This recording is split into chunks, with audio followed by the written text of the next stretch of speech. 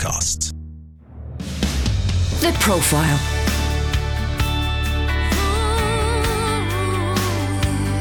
You're listening to Premier Christian Radio.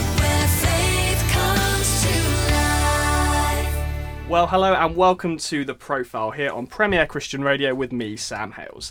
The Profile is the show where we delve into a person's life, faith and testimony, and it's brought to you in association with the UK's leading Christian magazine, Premier Christianity.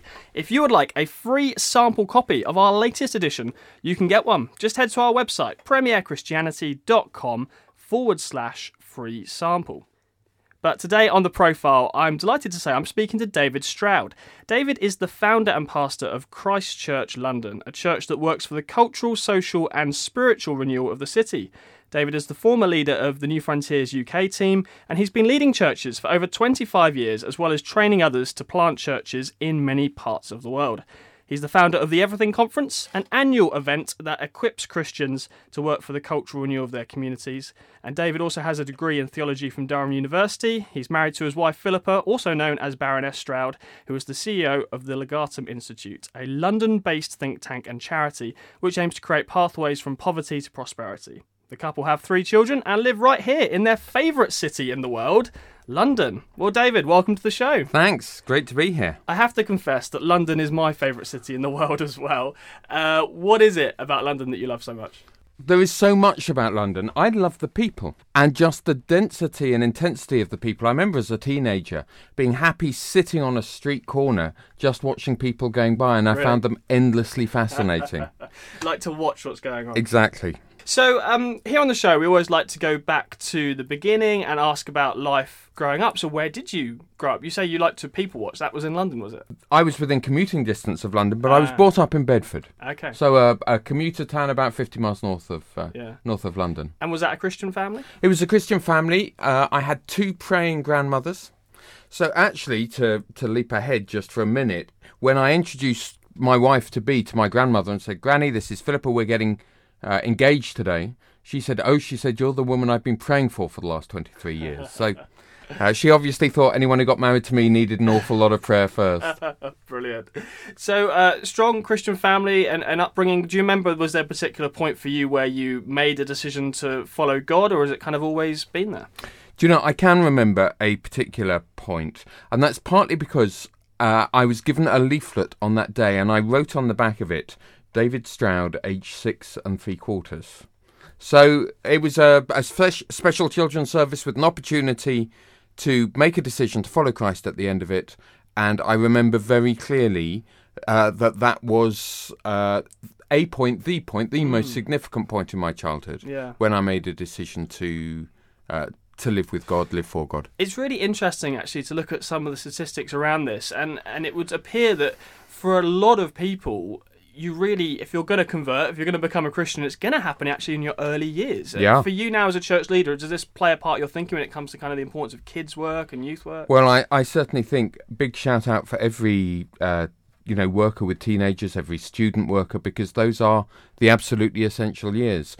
Because we've been based right in the centre of town, you can imagine that lots of students want to come and be part of us, and we've always sought to make it a home for people. So as they're thinking about all sorts of parts of life, we make sure that they start to think about the big questions at the same time. So 6 years old when you make a commitment. I'm guessing the call to ministry probably didn't happen at that moment. Did that come a little bit later? It came a lot later, actually. I mean, my teenage years in terms of my faith were pretty unexciting. I would say I quietly backslid, but not so much that most people around me knew. At 17, I had a very powerful experience of the Holy Spirit. And that changed everything for me. It was sort of like becoming a Christian all over again. Really? And at that point, I suddenly found my relationship with God so exciting. It was like, well, what else would you want to do but spend all your time focused on this and helping others to experience what had been so amazing and so valuable for me. So what was the next step in figuring that out? If you encounter the Holy Spirit as a teenager, what comes next in terms of your life and giving it all to God? Well, I guess after that initial point, and I remember feeling like my life was a series of rooms and handing them over and finding cobwebs in certain corners that needed sorting out. And so there was a process of surrender. It was shortly after that the guy who was leading the church I was part of at the time invited me to spend a month with him during my year between school and university. And I would pray with him every morning, and I would go to meetings helping prepare sermons. That was a very, very significant month for me, and really crystallised, I think, my desire to spend my work as, if you like, working for the church. You went off to university to study theology? I did. At Durham? Correct. So that was that with kind of ministry in mind, that's the logical thing to study? No, it wasn't really. I just happened to do better at that at A-level than any of the others. I almost did history, almost did politics. I found myself training again alongside Anglican ordinands, and so there were many benefits of doing that course. James Dunn was the professor at Durham who developed a lot of the work on the Holy Spirit, which the sort of scholarly work which went alongside the popular level sort of charismatic movement that developed. And I remember listening to him lecture in Greek. I know that sounds terrible, doesn't it? But he was taking us through Mark's Gospel in Greek, but it was absolutely amazing, the insights that he came out with. So I remember being very grateful that I was there and studying that, though it wasn't particularly vocationally at that point in time. Right. How did your faith develop or change whilst at university? You know, it's a time when you're figuring out so much, aren't you, at that kind of age? Were there elements of your faith that got refined or shaped or changed in that time? Massively. I guess university did for me what everybody says university should do. It taught me how to think. And therefore I worked out that though my faith was a heart thing and was a relationship, that the critical faculties needed to come into play as well. And I also remember thinking that whilst faith seems such a big thing in church, it didn't somehow enter into everybody's disciplines in the same way. I remember thinking people come here and learn about history or economics or advertising, but the faith deal seems to be entirely separate from that. So I think I even then began to think our world's not integrated. We've not sewn it all up and seen God in every part. We break down the discipline. So I became very aware of that as well. Yeah, it's sad but often true that a number of Christians, when they go and they study theology, perhaps not in a kind of Bible college format, but in a secular or in a mainstream institution, a number of Christians do grapple with the intellectual side of things, and it can actually harm their faith, where they think, actually, there's all this kind of things I've never had to think through in church before on an academic level that seems to actually be fighting against some of my theology. How did you deal with that? Well, I felt like I was juggling. And I would have some questions in the air, but I always had my hands full of other things that I felt settled on. My observation was that some personalities can cope with that I don't know for a while without it undermining the basis of their faith. And some personalities really struggled with that. And I had friends who dipped out after a year because they felt it was just too undermining. But I think I was fortunate in terms of the way I was wired. And whilst it was challenging at times, overall it was very beneficial for me, I think. So what came next? I had, by that point in time, the church that I'd been part of in Bedford had been working on a social housing estate. And we had found that it was very easy, comparatively easy, to lead people in need to Christ. But it was very hard to make them disciples. It was really hard to help them sort out all the knot of problems in their lives. So I thought, where in the world can I go where people from very unfortunate, underprivileged backgrounds were becoming pillars in the church? And I'd heard about Jackie Pullinger, English lady who'd ended up working in the most notorious slum area of Hong Kong. So I headed there to add a little bit of practice to all the theory I got in the previous 3 years. Wow, amazing. I should say that Jackie Pullinger will be a guest on this show in a matter of weeks' time, so we can hear more from her then. But from your perspective, I mean, she'll be very, very well known to many people. Of course, Chasing the Dragon, absolutely huge book when that was released in the 1980s. What was it like seeing that work firsthand in Hong Kong? It was incredibly demanding. You literally had to... I woke up on my first day there and I was sharing a room with 30 ex-triad gangsters. I had one shelf and one drawer for my possessions. And I remember having a favourite pair of shorts and kneeling at the drawer, opening it, looking for them one day, and then seeing them walk past me on somebody else who had borrowed them. So it was very challenging, but it was very formative as well. And I think one of the most memorable things was the remarkable vision that this young woman had. without narrating all the story now, what a ridiculous thing. A young English woman ending up in this slum area of Hong Kong with its brothels and its illegal gambling dens and its heroin addicts as well. And she said the first time she went in, she saw it as a city of light. And she saw children playing in the streets rather than locked away in their rooms, old men watching life go by, and young women walking with dignity rather than being prostitutes. The interesting thing, Sam, was that I was back in Hong Kong just 8 weeks or so ago with my family, and we approached the site where the walled city was, which is now a garden. Yeah. And as we walked towards it, one of my daughters shouted out, "Look," she said, "young children playing in the streets."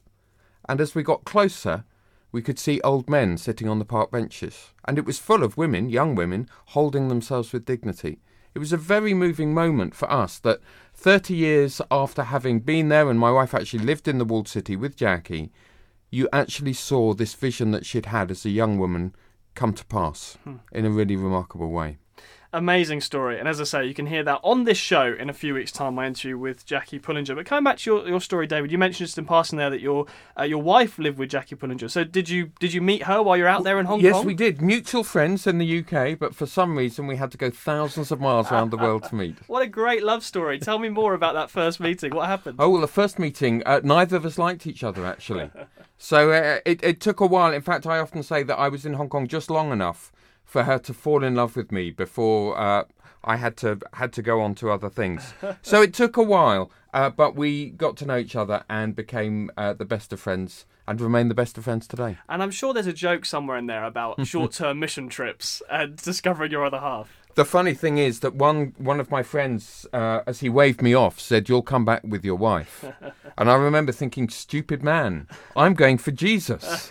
And, of course, he had the last laugh on that one. God had other ideas, yeah, brilliant. I mentioned at the beginning that you've been involved in church planting and church leadership for a number of years. Tell me about the first church that you started and where a kind of idea like that even comes from in the first place of I'm going to start a church. Well, I went on from Hong Kong, actually, to Chicago, and I interned with a church planting expert. He was the senior guy in his movement, helping his movement plant churches all over America.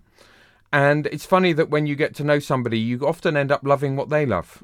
And he would often say to me, "David, the fastest way to grow churches that draw new people to Christ is to start new churches." And as I spent time with him, I think I picked that passion. I think naturally I love starting things. I love that sort of scary, is it going to work moment or feel. But Steve really shaped me in that way. And to be honest, I returned from Hong Kong and the States with a passion for those in need and a desire to start churches wherever I could. So I got back and found myself leading a team seeking to start a church in a very needy area. And we had a very exciting year where we saw people come to faith every week for a year.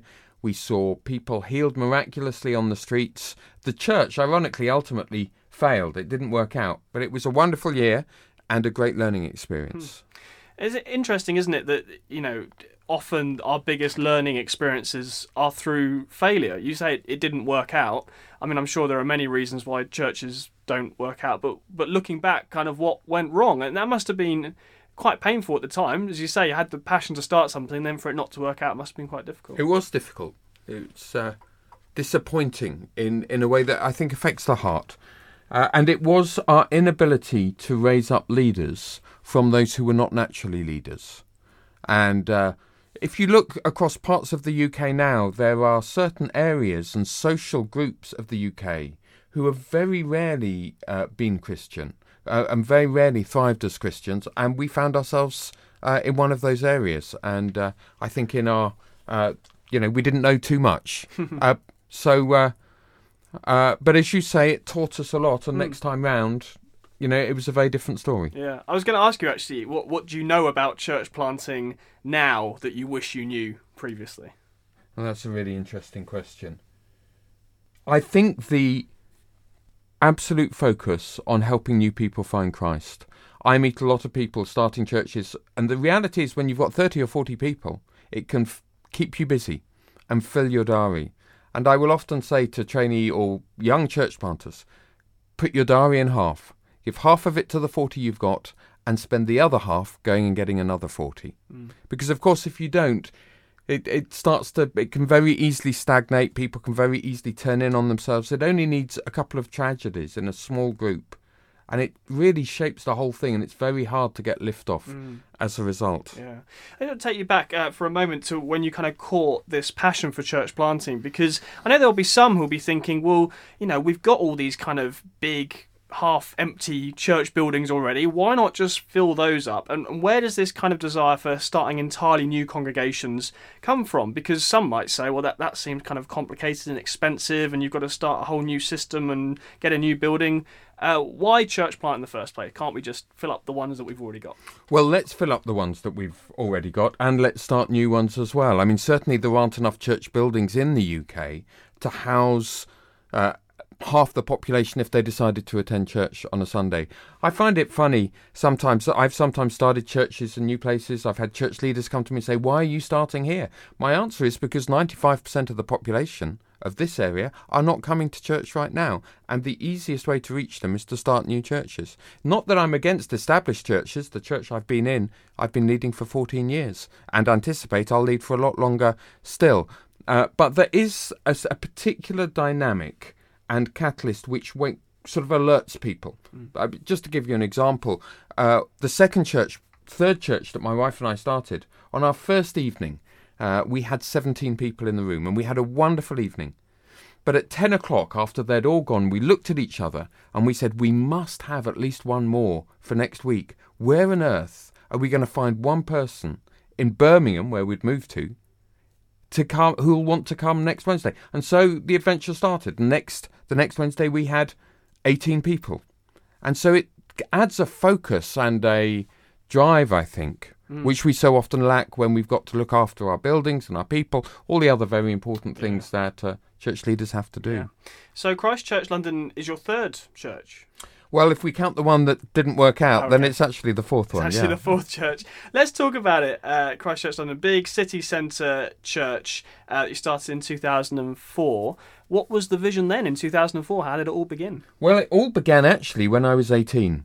And I was on a train coming out of Waterloo Station, looking out over the housing and the thousands of people it represented, and felt like, had this overwhelming sense, one day I should move to London and start churches. Now, of course, when you're 18, you don't know whether that feeling's going to last past Friday, let alone last longer. But it became the directing feature in many ways of my life. And though I started churches in many other places and was part of a project to start 50 churches across the Midlands in a 5-year period, I always prayed and trusted that one day I would come to this city. And during this time, you're part of what was then called New Frontiers, presumably. Yes, that's right. And you ended up leading, in fact, New Frontiers in the UK, the team of people with this kind of church planting network, if you like. So tell me more about your time in New Frontiers. Well, it was a huge privilege with some extremely fine leaders and people, and we were planting almost a church a month across the nation, around 220 churches in the nation at the time, and very focused on seeking to draw lessons from the book of Acts, which of course is, for anyone who wants to think about starting churches, that's the part of scripture to go and saturate yourself in. And as we did that, we would find churches starting in all sorts of ways and all sorts of times, but it was very exciting indeed. The church, Christ Church London, is no longer a part of New Frontiers, and New Frontiers has changed quite dramatically. So can you bring us up to date with that part of your story? Why no longer part of New Frontiers? One of the great things about New Frontiers is its very clear, strong DNA. And it draws people of that DNA in, but it's difficult to be part of it if you're not. And I say that to all credit to it, really. And I think as we developed and we became more and more clear on our own identity, we realised that we were much better remaining good friends rather than being part of the same network. So some of the leaders there are still, I would count as some of my closest friends.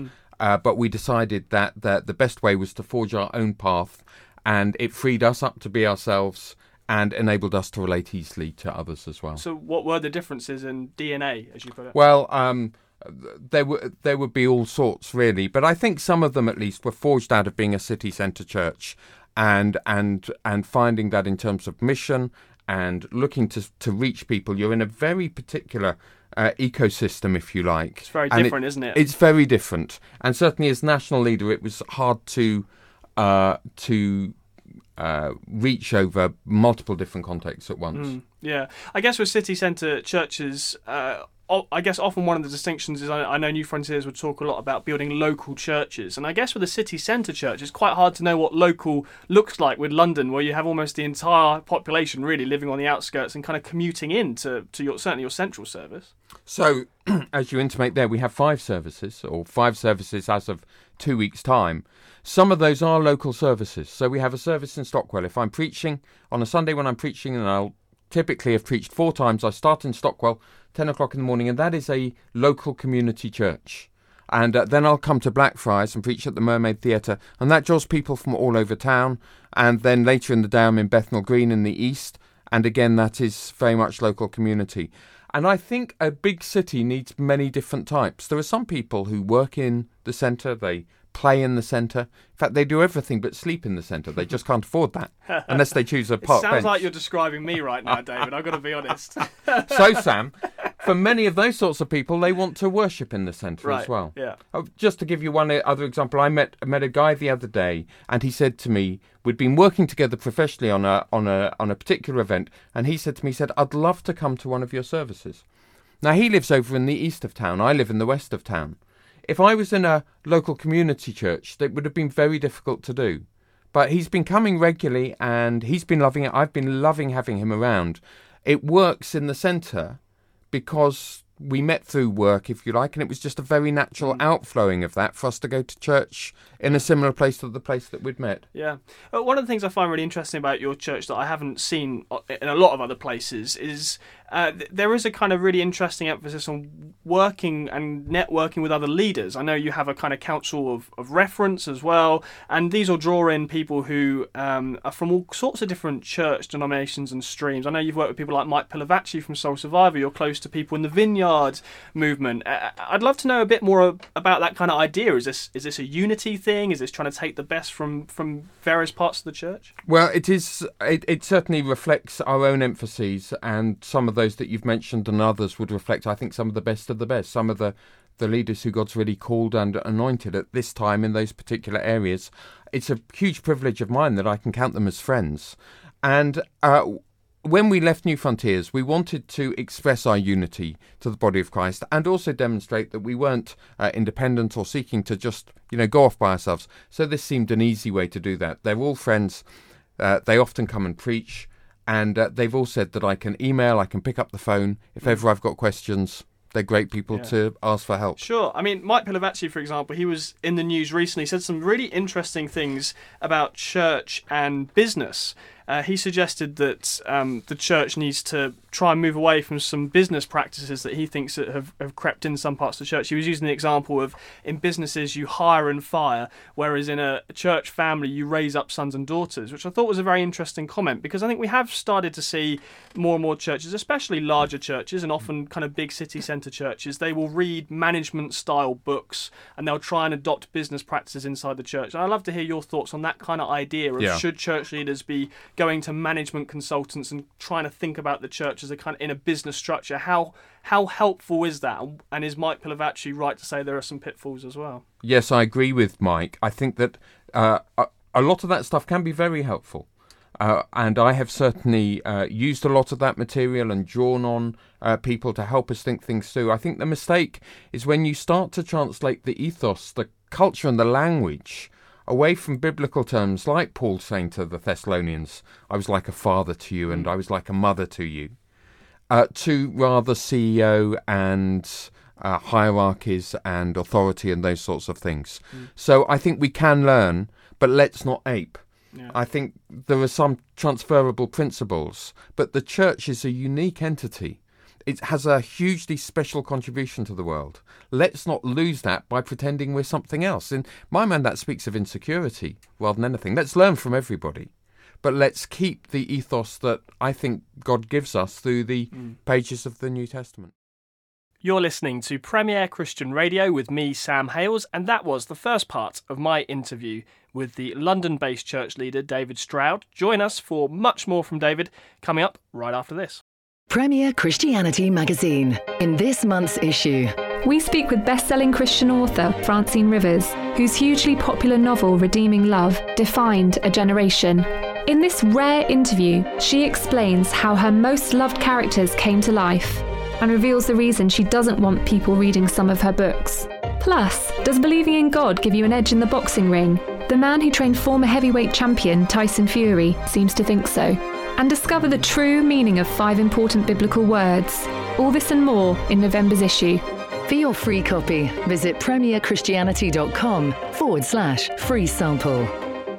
Good news, we've slashed the cost of subscribing to the UK's leading Christian magazine. Now you can read news from a Christian perspective and interviews with fascinating leaders for half the normal price. That's 12 issues of Premier Christianity magazine for less than £20. Plus, take out a subscription and we'll enter you into a prize draw to win £200 worth of new Christian books. There's never been a better time to subscribe. Go to premierchristianity.com/subscribe. The Profile.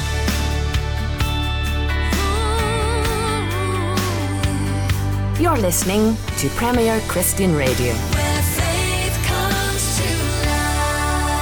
A very good afternoon to you and welcome back to The Profile here on Premier Christian Radio with me, Sam Hales. Today on the show, I'm speaking to David Stroud. He's a church leader here in London and also the founder of something called the Everything Conference that we're going to be talking about in the second part of today's show. Just before we head back to that interview with David, I want to let you know there's a special offer on at the moment to subscribe to Premier Christianity magazine. That's the magazine that I edit when I'm not recording interviews like this. And we have got a half-price offer on. That means you can get a whole year's worth of content, both online and in print, from Premier Christianity for less than £20 for the whole of your first year. Not only that, you'll also get entered into a prize draw to win up to £200 worth of Christian books. Anyone who subscribes will be entered into that prize draw. If you want to take advantage of this offer, it's the UK's leading Christian magazine. Get it for a whole year for less than £20. premierchristianity.com/subscribe. But now back to my interview with David Stroud. When we last met and did an interview some years ago now, you said something that really stayed with me and I've thought a lot about since. And we were talking about the kind of climate of London, you know, where we are here right now. You said, I don't want to overstate it, but there's a lot of Christians in London. And you talked about how you'd often be on the tube and you'd see people reading the Bible. And I think you referenced the huge, all-night prayer meeting that happens at the Excel Centre. And I'd love to hear from you. Do you still kind of have that, not necessarily optimism, but do you still see that in that you see a lot of good, positive Christian influence in London particularly? Because, I'm sure both of us could also point to lots of statistics that would suggest the rate of secularism is increasing and the spiritual climate in London is very tough. So are you still hopeful about the future, particularly of the spiritual climate of London? The statistical reality is that the church north of the river in London is growing, and it's the only place in the UK where numbers are increasing. Now, there'll be a number of different factors to that, but there is a reality there, and we shouldn't forget that, and we should rejoice in that. That said, numbers do not always translate into shaping society. I remember years ago taking my son to a nation that we'd been told was in revival. He travelled ahead of me, and my hosts were very concerned that he had passwords and was very careful at the airport because there was a big danger of kidnapping. And I remember thinking at the time, I thought this nation was in revival. Well, the churches were full, but it hadn't affected the broader society. And I think that, if you like, that's a very important part of our mandate and one we need to continually be thinking through, is how are we a positive contribution to the world which surrounds us, as well as growing churches. Yeah, I mean, this brings us to the heart of very much what you're about as a church and also the Everything Conference that we'll come on to talk about. It's this phrase of you wanting to work towards the social and cultural transformation of the UK and specifically London. So tell me more specifically about that vision, because it's quite an interesting phrase that you don't hear a lot elsewhere. Why should church be having this kind of cultural and social emphasis in wanting to transform society? Where does that come from? It started to be formed once as we moved to London. We became aware of the creative power of cities. And some experts now say that the big cities of the world have more influence than the governments in terms of the way they shape the culture of the world, that LA and New York and London and the industries that are represented there and the power and money that they have has huge cultural reach. I meet people all over the Far East who say, I learnt English or American through watching television. And of course, that's not all that they learn. They're shaped in all sorts of other ways and all sorts of values as a result.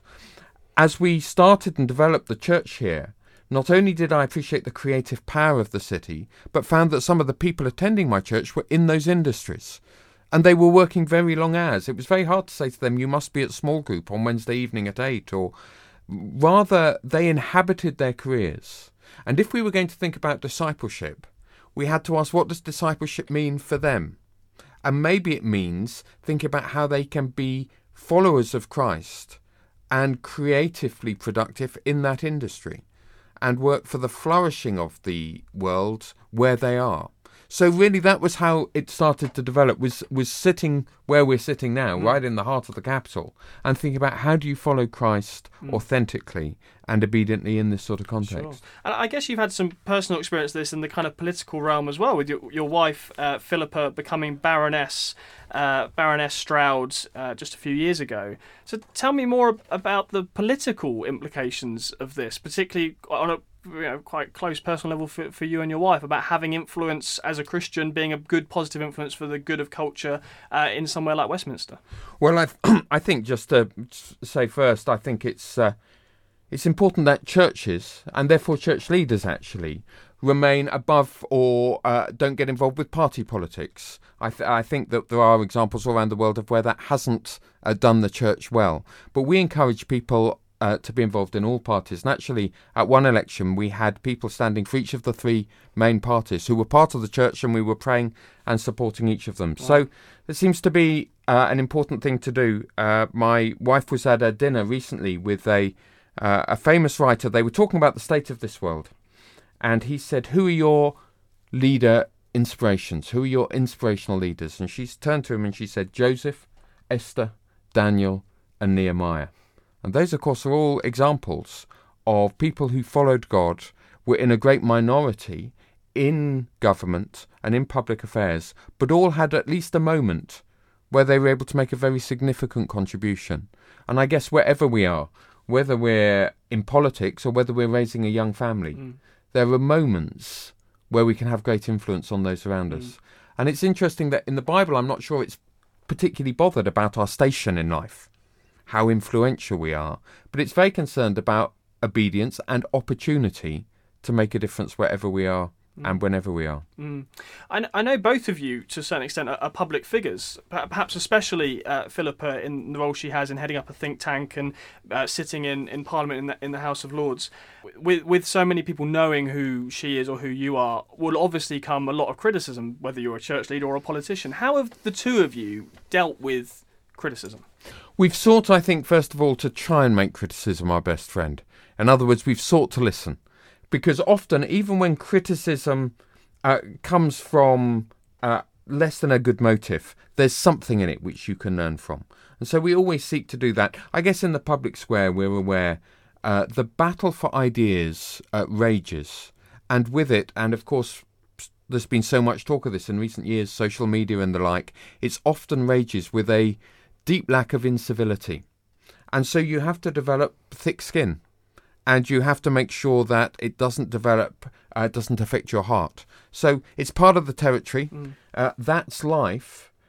You have to seek to develop inner resilience and courage and a loving, generous heart. Now, those words, of course, all roll off my tongue. It's not easy. It's not easy in the moment. And, of course, it's demanding. Yeah.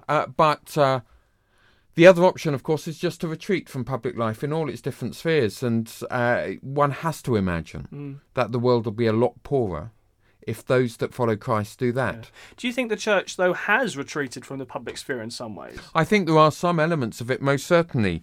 And I think that there are, in some industries and some areas, there are many people who are very hesitant about speaking or don't quite know how to speak or what language to use in order to build bridges and make, constructive contributions. I think many people would agree with you that Christians need to be involved in politics, not necessarily in party churches shouldn't necessarily be involved in party politics, as you say, but we need to have some political involvement. And many people have said, well, actually the gospel itself has political implications.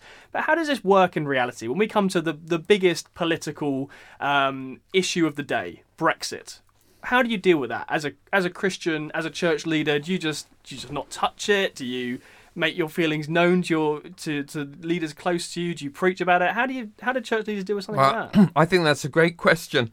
And I think that on many things there's not a Christian perspective. I don't think there's a Christian perspective on economics. I think there are different Christian perspectives on welfare. And I don't think there's a Christian perspective on Brexit. I have convictions about Brexit. I have dear friends who disagree with me but love Jesus just as much as I do. So I think that at least what we've sought to do is to pray and pray publicly for government. We're told to do that, to pray that God will give them wisdom. We pray for our nation. We make it clear that whatever the outcome, we're seeking unity, and that whatever the political arrangement, we can love and welcome people into this nation. And we call for people to be civil in their conversation and to learn to disagree well with each other rather than despising the individual, even if they disagree with the ideas. What do you think of the approach with someone like Justin Welby recently, where, I hear what you're saying, there isn't a Christian vision for economics, but it would seem that in some areas Justin Welby would say, well, actually is there when it comes to 0 hours contracts, or he's particularly gone after Amazon and he's clearly felt the need to be public on some of these things. Is that an appropriate response for a well-known church leader to talk like that politically? I think there may be issues at times which one feels so strongly about that one feels that one has to address.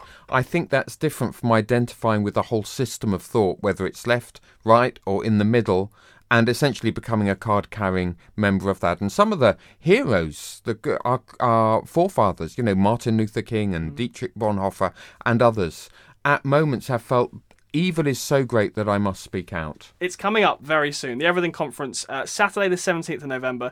Now, I must confess, I am personally a huge fan of this conference. I've been many, many years, probably every time it's run. I could wax lyrical about Everything Conference, but it's probably not my job to do it, and probably your job instead. So tell us about the Everything Conference that's coming up, and how it relates to what we've already talked about in terms of the church's vision for transformation in wider society. We wanted to provide a context where Christians from every church and all sorts of church backgrounds could be equipped to contribute in their space, in their world, and to contribute to the flourishing of the world. It's interesting that 30 years ago, when Philip and I came back from Hong Kong, there was great debate over whether Christians should be involved in care for those in need, in what was called ministry with the poor at the time. It was a hot topic. Was it a waste of attention? Was it a waste of resources? Now that is a given. And Matt Bird at the Cinnamon Network would tell us that the church and other faith communities save the taxpayer £3 billion a year through our food banks and our Christians Against Poverty and all the amazing things, street pastors, all the other amazing things that the church does. So we're very committed now, I think, broadly to spiritual renewal and social renewal. But it seems to me that cultural renewal is also very important. And you've talked earlier in our conversation about this sense that the cultural air is changing. And it can be nebulous at times, hard to put your finger on, but a feeling that it's slipping away from the Christian moorings that have so much shaped our nation in the past. And Christians, I think, have often retreated and been nervous. Our encouragement is this: hey, Christians, you've got a long heritage of creating rather than complaining. Let's not be known for what we don't like, but let's be known for making a positive difference today as a result. So the conference will help people think through that issue, variety of speakers. Yeah, it's fast fire, 17-minute and 9-minute talks. Michael Ramsden as our keynote speaker, spoken in the White House and NATO and the European Parliament, travels the world talking about the relevance of faith for everyday life. Spent a lot of time in boardrooms recently. We have a well-known London barber who cuts celebrities' hair and football players' hair, but also gathers in his barber shop those who are against each other, London gangs, and he helps bring peace amongst them. We have a street artist who uses her faith to shape the art that she does as she paints walls around the world. We have a Pause for Thought Radio 2 contributor who's going to talk about how he talks about faith and values to millions of people who are largely sceptical about his faith. And all sorts of other things will draw people from all sorts of different industries and backgrounds. People are working in cities all around the world, but doing inspirational and exciting things. Some of them will be extraordinarily successful. Others of them will be more like you and I think, living normal lives, doing normal things, but working out how to follow Christ in the whole of life. How, if you like, to be salt and light. And no one will be speaking for more than 17 minutes. How about that? We actually have a countdown clock to ensure that is the case. Maybe that's the most exciting thing about the conference, Sam. I don't know. The countdown clock. I'm trying to remember if last year, if the countdown clock was available for public viewing. I think it might have been, depending on where you sat, and you could say, "Oh, they're going to make it in time." No, it's great fun, fantastic conference. I will be there. I recommend you check it out. Do you know, Sam? We've actually literally just this last week launched thethinkconference.org. Wonderful. And there's details and you can book into the conference, but there's lots more stuff there about cultural renewal. So for those of our listeners who want to think more about this, or for whom it just lights something in their hearts, that would be a great resource for them. everythingconference.org. Just finally on the Everything Conference, I was talking to some friends about this idea of cultural renewal. And I've got to be honest, I think when I think about myself personally or some of my friends, I have real faith that God can use us as individuals in our workplaces to bring about, or in our families to bring about some kind of cultural transformation on a kind of small scale. If I'm honest, when I think about big picture, when I think about maybe politics, I think, well, yes, of course there are Christians in Parliament, there are Christians doing great work, but on a big picture level, if we're talking about cultural transformation of this country, to me that's a very big prayer. And unless we were to see some kind of revival, I think you could argue that's not actually going to happen on a large scale. What do you think? Well, I think, why don't we pray for both? Let's pray for many people to have their lives renewed spiritually. Many people come to faith. But let's also pray that as that happens, that the world we live in becomes a better place to live at the same time. But with that in mind, does that not then mean that without large-scale spiritual transformation, we can't see large-scale cultural transformation? I certainly think we should be... I mean, my guess is that you have often prayed for that sort of transformation in this country. That is certainly... For 35 years, I have prayed those sorts of prayers. So certainly let's aim for both at once. That said, it's sometimes been very small minorities who've brought social and cultural change in nations. And it doesn't necessarily need massive grassroots support for that to be the case. That sometimes was it Dom Helder Kamara who said that history is changed by daring minorities? And I wouldn't want to lose that Daniel, Shadrach, Meshach and Abednego, just the four of them, it seemed, had a huge influence on a whole empire and the way that it was governed because of what the king saw and the way in which they lived. So often it's people in the right place as much as the numbers of people that make the difference. What's the most common misconception, do you think, that people have about your job? That's a really interesting question. I mean, people sometimes say, church leader's 6 days invisible, 1 day visible. What on earth does he do the rest of the week? What do you do the rest of the week? You only work 1 day a week, don't you? Well, so they say. I just have to say on the record right now, I say that very much with a smile on my face. I mean, as much as you do occasionally hear that, nothing could be further of the truth, right? I mean, if anything, it's the opposite, isn't it, for church leaders? You're constantly on call 24/7. I think the massive challenge for church leaders is making sure that they do rest and that there is a division between life and labour, if you like, and I think that's very important. I think slightly more seriously, I think an idea that a lot of people have is that church leaders somehow live on a different spiritual plane, or they're a different type of person. And of course we're broken and fallen like everybody else. And I actually preached yesterday on self-discipline. We're doing a series on Proverbs. I started by saying, you need to know I'm preaching as much to myself as I'm preaching to anybody else this morning. And so I think that it's always a challenge for any sort of leadership to say, follow me. And that is at the heart of leadership. It's Jesus said that, Paul said that, but also to be able to say, but listen, I face the same struggles that you do. I've got my own particular challenges. And so let's do this together. I'm not way out in front, but let's put our arms around each other and let's go do this together. Isn't there still so much of that culture, though, of almost kind of celebrity pastors? Even within the church, we can put people on pedestals very quickly, can't we? Do you think this happens on a local level? I think it does happen. I think it's very detrimental. And I think certainly all the stats we see of the emerging generation, millennials and younger, is their massive distrust of institutions and of institutional leaders. And therefore you have to try and subvert that idea that you're the leader, you're different, and you get to tell them what to do, and everyone else has to do it. I don't think it's a currency that people are prepared to trade in. Certainly in a westernized young church. And I think you have to really fight against it. Your church, you mentioned, I think it was 5 different locations, I think it was. Right, yeah. It's clearly grown a huge amount since you planted it. What would be some of the lessons you've learned, or some of the things you'd like to share for other leaders in terms of why you think you've seen particular growth or success in some areas? Well, I think, first of all, we wanted to see people come to faith. I know that sounds silly, but it was... Surely everyone does. Well, of course they do. But there's some follow-throughs to that which can be difficult. It was one former archbishop who said that the church exists for the benefit of those that are not yet part of us.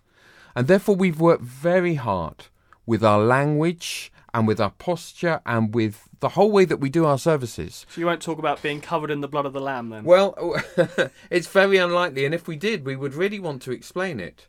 But I've been to places where I've just felt totally out of my comfort zone. I don't really understand what's going on, and I just feel entirely different from everyone. I think that's the opposite of what Jesus did. I think he pulled people close. He said, come and do this with us.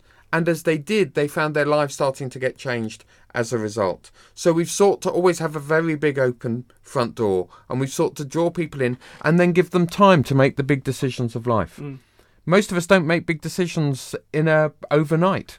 They take weeks or even months. So we want to create a community where people can walk with us for long enough to do that. So those would be important. Yeah. So is there less of an emphasis then on kind of making a decision right now in the middle of a meeting? Yes, there is. We see this much more as process. Now, there are points where people, you and I, need to make decisions. We all need to make decisions. And that needs to be respected and that needs to be done.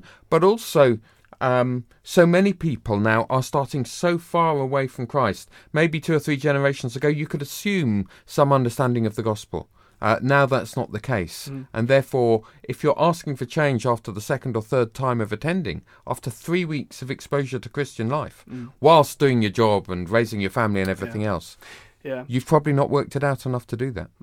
I can think of a number of, again, sort of big city centre churches here in London who, I guess, part of their emphasis on wanting to reach out and speak in language that people can understand, there seems to sometimes be a bit of a reluctance to even talk about some of the hot topic issues, whether it's gay marriage or hell or even predestination. Let's just not go there. What's your feeling on that? Because some are saying, hang on, Are we neglecting to teach the whole counsel of God? Are we ashamed of some of our doctrines? But then on the flip side, people are saying, well, you've got to reach the culture, and it's not easy to talk about these things. And I think that you described the tension very well. I think there were times where it seemed that Jesus didn't answer a question, he asked another question. And he refused to be drawn on things at times. But in other times, in settings with his disciples or so on, he was extremely direct indeed. And again, I think it's important that we're able to do both. That we're able to draw people in, talk about the majors rather than the minors, and at other times be extremely clear about our own convictions and help shape other people's lives accordingly. So as you look back over your ministry so far, what's been the best day and what's been the worst? Well, the best day, or 2 of the best days, was the day that we started Christchurch London. We'd had a 6-month build-up, and we'd booked a room in Covent Garden, and 250 people turned up. Now, you need to understand, my parents were there, my grandmother was there, my neighbours were there, just about anyone I could possibly invite was there. But it was a wonderfully exciting day, and it was part of a dream come true. Yeah. And so I think it was very special as a result. The other day was the day that we went from 2 services on one site to 4 services on 4 sites in a day. Wow. We thought either you do this evolutionary and take years over it, or you just do it. Get all the pain over in one go. So, for better or for worse, and it was for better, that is what we did. And it was a very exhilarating, exciting day, seeing so many new people empowered, taking responsibility, getting involved, and so excited about the opportunities they had to reach their communities as a result. So those were some of the best days. Some of the worst days are probably the days where where there's conflict and where there's criticism. And sadly, that seems to be part of the Christian life as well. And even the Apostle Paul fell out at times with those that he was travelling. And it's never what you want. It's always painful. And you often reflect and think, were there better ways to do this? But the reality is there's been those parts to my story as well. And I think those would be the saddest days. Do you think on the criticism thing, do you think things are almost getting worse as modern technology increases? The reason I ask that is many people have visited all kinds of different websites or social media pages and just noticed that the kind of quality of comments in general online, not just in the Christian world, but generally, seems to descend incredibly quickly. And it seems like social media is kind of given everyone a voice, which is a wonderful thing for democracy. But the negative thing is, of course, it's given everyone a voice. And sometimes you think, should that person be able to voice an opinion on that subject they clearly know nothing about? These things are influencing the church as much as wider culture. Do you ever think about that? I often think about that. And I think that social media has proved to be this hugely powerful thing that we've unleashed, without being aware of for some of the consequences of it. And of course, like so many things, it's neutral in essence, but it's also an amplifier of our hearts. So you find the very best of things on social media, and you find the very worst of things as well. And we've not actually thought about how we handle that. And so I think we're caught in this time of incredible opportunity, but also of incredible danger at this point in time. And it's one of the reasons why I think Christians need to be involved in every part of life. Is because we need to help grasp the opportunities, but also militate against some of the dangers and vulnerabilities of a time like this. As Ian Golden, Oxford professor, has just written a book on these themes. And interestingly, he talks about the importance of character. Now, he doesn't talk about how you get character. And there's no suggestion that he really understands that. And there is a great example, I think, of where the Christian comes into play. If anyone understands how we develop character and the life that we can draw on in order to do that, it seems to be one opportunity that we have, and goes right into this sort of Twitter, Facebook, Instagram, argy-bargy nastiness often as well. You mentioned a book just then, and they say the best leaders are readers. So what have you been reading this year that you'd recommend? I'm reading Tom Wright's book, Paula Biography, at this point in time. In fact, superb. It's in my bag right now. Absolutely wonderful. And he really brings the ancient world alive, but links it right through to the scriptures and brings the scriptures alive in new ways as a result. So this week I will be recommending that to my preaching team, and getting them to all read it as well. It'll take them some time to get through. Is it 600 pages? I think it's one of his lighter ones. Comes in at about 450, I think. So absolutely, I have to say that is a superb book. I've enjoyed that myself. So just finally, then, tell me, what does the future hold? What's the big picture vision now for Christchurch London over the next, say, 10 years? Well, we'd love to think we can start lots and lots of services in lots of different parts of London, in partnership with churches that are already there. London, like so many cities, has a small minority of people who attend, and we would love to buck that trend. And of course, somewhere like London, there's so many opportunities, so many places that are under-churched in our city. So we'd love to think we could start many churches. We'd love to start more churches in global cities. There's a sister church out in Canada and another one in the Middle East from people who have been part of us historically, and we're hoping for much more of that. And we'd love to think that as the Everything Conference develops, that it would encourage people from all sorts of backgrounds, streams, denominations to think about how they can contribute to the culture that we have and how Christians can be known as those that work for the flourishing of the world. It was Emperor Nero, when he started a persecution of Christians, one of the early church fathers said to him, "Nero, don't kill us, we're your best citizens." And I often wonder whether that could be said of us today. I'd love to think that we could have a small contribution to changing that, and that we would become known in that sort of way. My thanks to David Stroud for coming on the programme this afternoon. If you want to check out the Everything Conference, and again, I highly recommend that you do so, please go to everythingconference.org. It's happening on Saturday the 17th of November here in London. The main speaker is Michael Ramsden. And as David was saying, very short talks, so no danger of falling asleep during any of the talks at the Everything Conference. It'll be a packed day. I'll be there, and I hope to see you there too. So all that's left for me to do this afternoon is to say thank you for joining us on the show today. It's been great to have you with us. We'll be back at the same time next week to hear from another fascinating interviewee about their life, faith and testimony. So join us again and we'll see you next time.